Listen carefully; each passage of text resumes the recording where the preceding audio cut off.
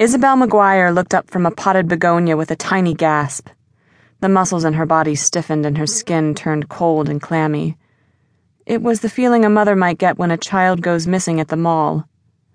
Across the room, 12-year-old Sean was on the couch with his face in a book.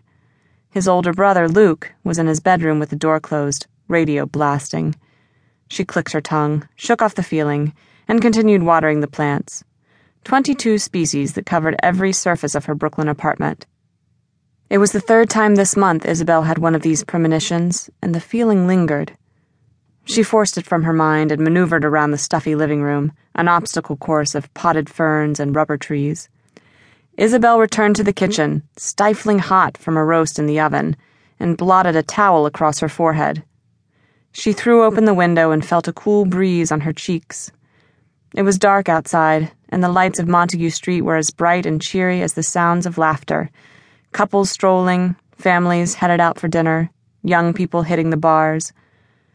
Isabel tried not to look, listen, or even think about the streets below. Instead, she drew her attention to the window box, where tiny green leaves were beginning to sprout, newly planted dill, basil, and parsley. She sprinkled the last drops of water on the dirt, closed the window, and locked it tight. A bird trapped in a cage. Dark, somber eyes stared back from the glass. Lack of sunshine had given her a milk-white complexion, but her dress was pressed, her makeup perfectly applied, and her long black hair neatly coiffed, not a strand out of place. Hazy-eyed, she unconsciously wiped off the lipstick with the back of her hand. The kitchen timer buzzed and Isabel startled, checking her watch. It was nearly 6 o'clock and Colin liked dinner as soon as he came home. She removed the roast from the oven and filled the pitcher, rinsing the lipstick from her skin. "Sean, come water your plants," she called out gently.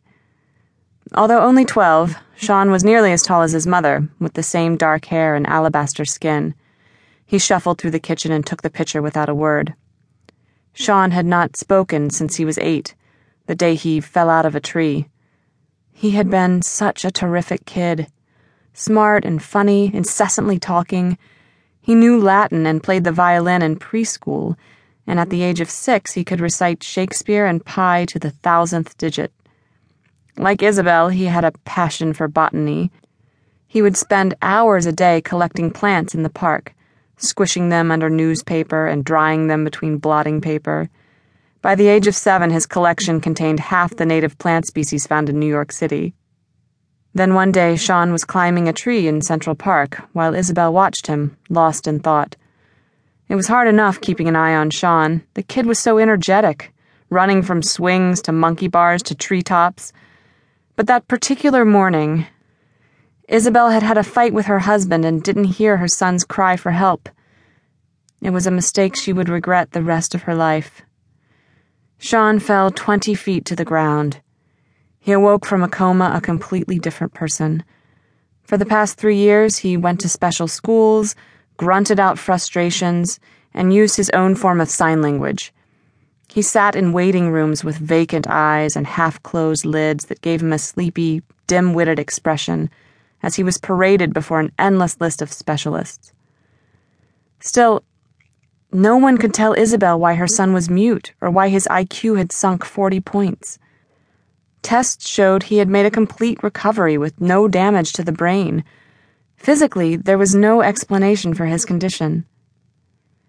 Sean plodded around the living room, watering all the floor plants and his favorite, a holly bush. It had stayed colorful all winter, but now it was spring and the red berries had fallen off. Isabel watched her son with both affection and remorse as she remembered the laughing, inquisitive boy who had been so small and agile. Now he was tall and plump, silent and somber. It seemed as if Sean had to concentrate on even small tasks like walking and breathing.